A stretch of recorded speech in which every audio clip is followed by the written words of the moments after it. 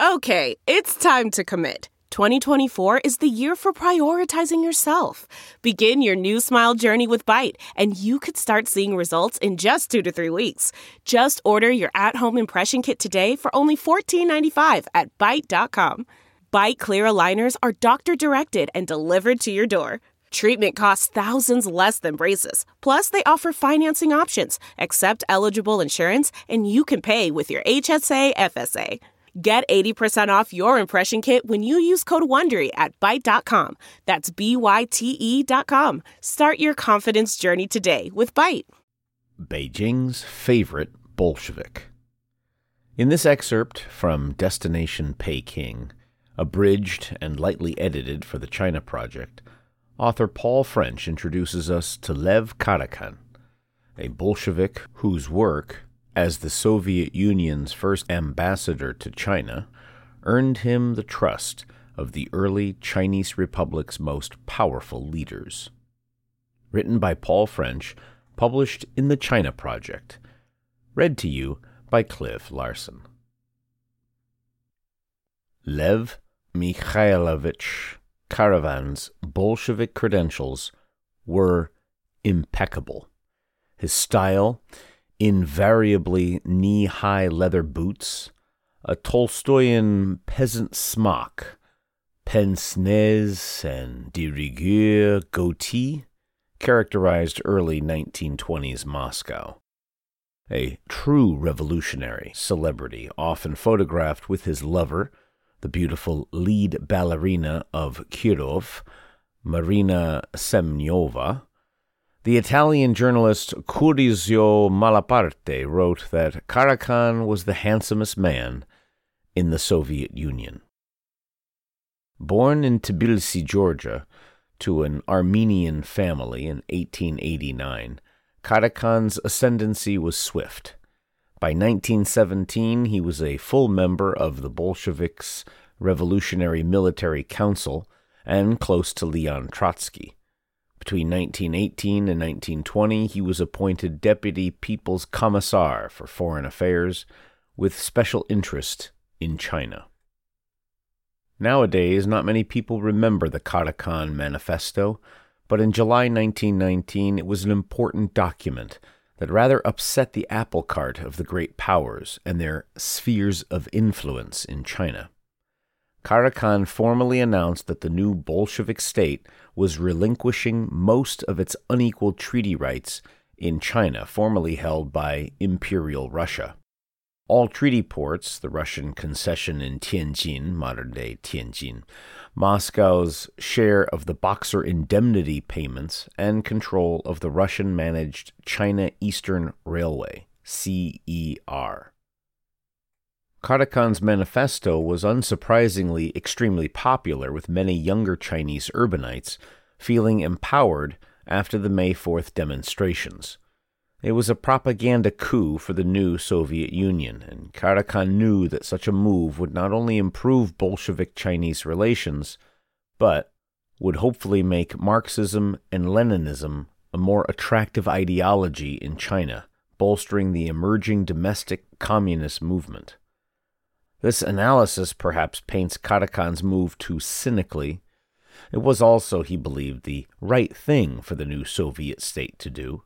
Karakhan hoped the manifesto would provide a solid Sino-Russian bulwark against Japanese incursion towards Russian borders, Mongolia, and even farther west into contested Xinjiang, which suffered from religious-inspired independence movements and British Great Game shenanigans.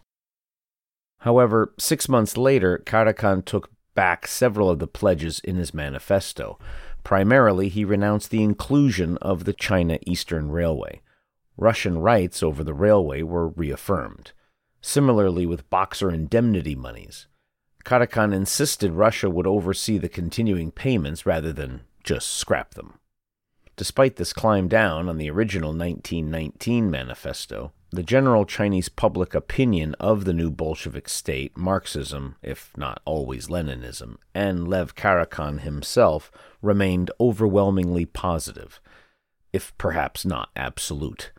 So naturally, there was a lot of interest in China when, in 1923, it was announced that Karakan was himself coming to Beijing as the first Soviet ambassador to China. China Bolsheviks. In April 1923, China was split. While sending Karakan to Beijing, the Soviet Union had also decided to politically assist Sun Yat-sen, Sun Zhongshan, who had formed a rival southern government in Guangzhou. The Soviets had skillfully, though a little precariously, made friends and were influencing both sides.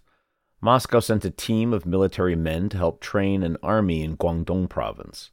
In June, 5 Soviet officers arrived in Beijing for language training, while a veteran Bolshevik, Mikhail Grusenberg, soon known to all in China by the alias Borodin, was dispatched to China as the Soviets' principal advisor to Sun Yat-sen. Grigory Votinsky, who had experience in Russia's Far East and with China's earliest organized communists, took over as Moscow's principal advisor to the new Chinese Communist Party, then based in Shanghai. This was the New Communist International's China dream team of so-called Sovetniki advisors, Karakan in Beijing, Borodin in Guangzhou, and Voitinsky in Shanghai. Borodin and Votinsky's role were essentially semi-secret and somewhat covert. However, Karakan's diplomatic post was obviously and by necessity more overt, as was his primary mission, to secure diplomatic recognition of the Soviet Union from China. In September 1923, Karakan was waved off with full Bolshevik pomp as he took the Trans-Siberian Express into China before transferring to the contentious China Eastern Railway, passing through Harbin, Changchun, and Shenyang before arriving in Beijing. The Soviet Legation. Karakan went straight to the former Russian embassy in the heart of Beijing's legation quarter and almost opposite the American embassy. Quite what state the Russian legation was in is unclear. After the Bolshevik Revolution, the Tsarist ambassador, Prince Nikolai Kudychev, had been formally dismissed from the post by Moscow. Ignoring any communications from the Bolsheviks, Kudychev, now a stateless white Russian émigré, continued to live on in the embassy buildings for a further 3 years, until the Peking, or northern government, courted assiduously by Karakan, withdrew its recognition, and Kudychev had to vacate the premises in 1920. No Russian official had lived there for 3 years. With Kudychev's family evicted, Karakan took over the embassy. Technically, he was now the most senior foreign diplomat in China. He was an ambassador, whereas all the others were mere envoy, extraordinary, and minister plenipotentiary, or simply minister, considered a diplomat of the second class. This automatically made him Dean of the Diplomatic Corps, and so always the closest foreign envoy to the senior Chinese leaders. Karakan may have been a Bolshevik and publicly decried bourgeois manners, but personally he liked a bit of pomp and circumstance and was a stylish man. On August 9, 1924, Karakan presented his credentials to the President of China, at that time the warlord Cao Kun. Time magazine wrote that he was clad in immaculate evening clothes, shod in shining leather, gloved in white kid, and wearing a glossy silk hat. He rode in a gilded stagecoach, a dusted-down relic of the Tsarist legation days, presumably, drawn by 6 ebony horses and escorted by 24 cavalrymen. Though he was in the northern capital, Karakan continued to play both sides and immediately dispatched a telegram to Dr. Sun Yat-sen in the south, calling him an old friend of the new Russia. Sun replied, offering support and goodwill. This was a slightly odd move by Karakan, as it indicated to the Beijing government that Karakan's, and by extension Moscow's, support was ultimately for Sun and his rival southern government in Guangzhou. This was probably no surprise to the revolving series of northern warlords who took control of Beijing in the 1920s. Sun wrote to Karakan telling him that if the Wai Chaopu, China's Ministry of Foreign Affairs at the time, refused to recognize the Soviet Union, then Karakan should move his embassy south to Guangzhou.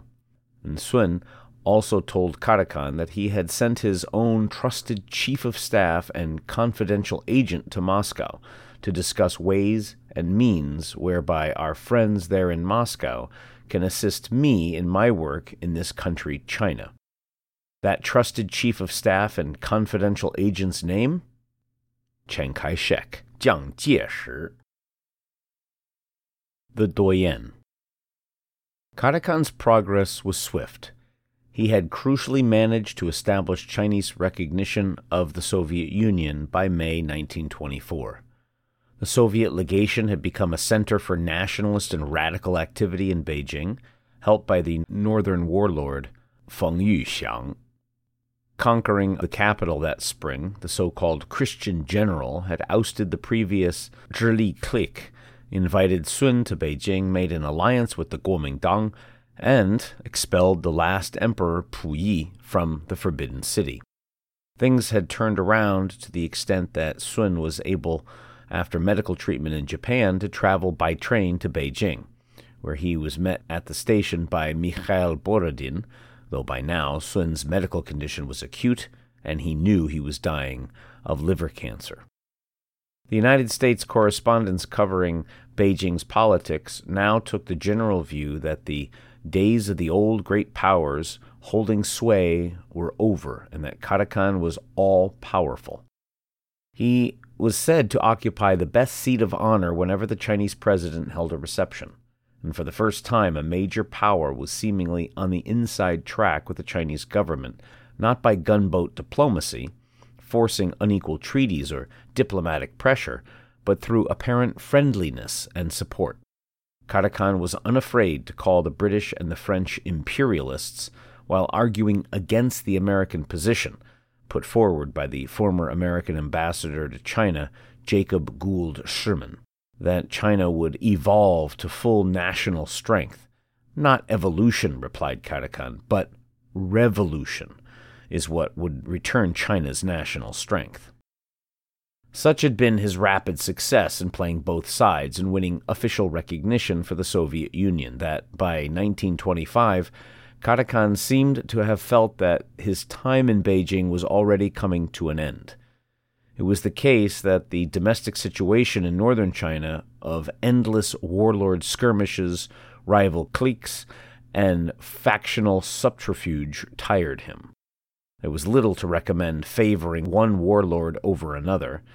The second round of the legation quarter was not wholly to his taste, endless balls, lavish dinners, but often with people he considered, quite rightly in many cases, his intellectual and social inferiors, and whose politics he often found objectionable, a few obviously reciprocated by many.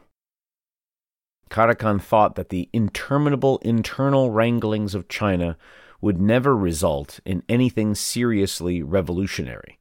In 1925, he spoke with Paul Blanchard of The Nation. Karakan told him that China was the rearguard engagement in the international workers' struggle. Sun Yat-sen died in the Rockefeller-funded Peking Union Medical College just off Wangfujing on March 12, 1925. He was just 58 years old. Karakan immediately ordered the red flag to be flown at half-mast over the Soviet embassy.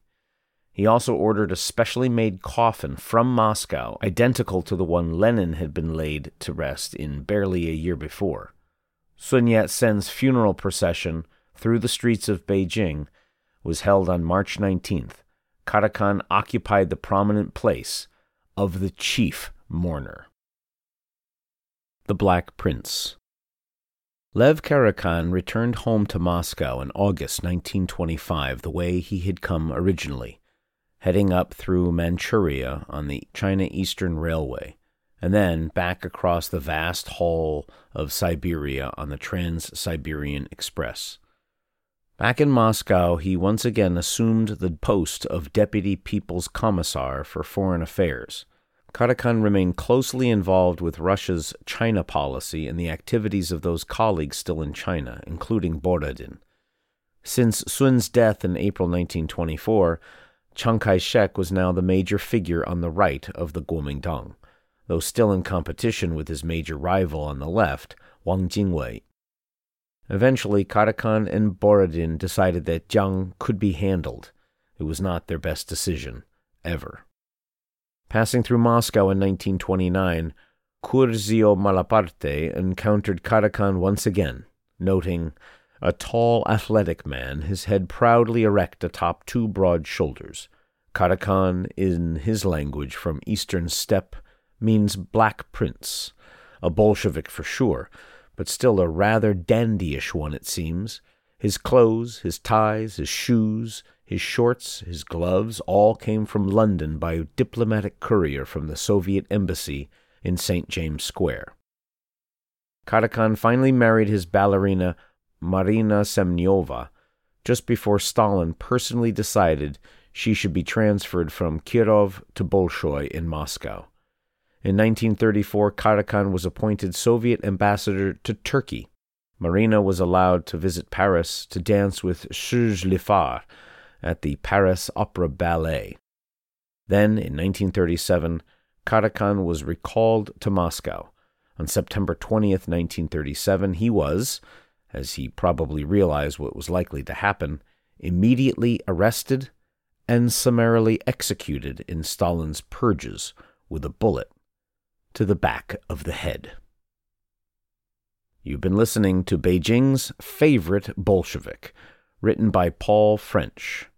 Paul French studied history, economics, and Mandarin at university and was a master's in philosophy and economics from the University of Glasgow. He's the author of a number of books, including the New York Times bestselling and Edgar Award-winning Midnight in Peking, Carl Crow, A Tough Old China Hand, and Through the Looking Glass, China's Foreign Journalists from Opium Wars to Mao. Published in the China Project. Read to you by Cliff Larson.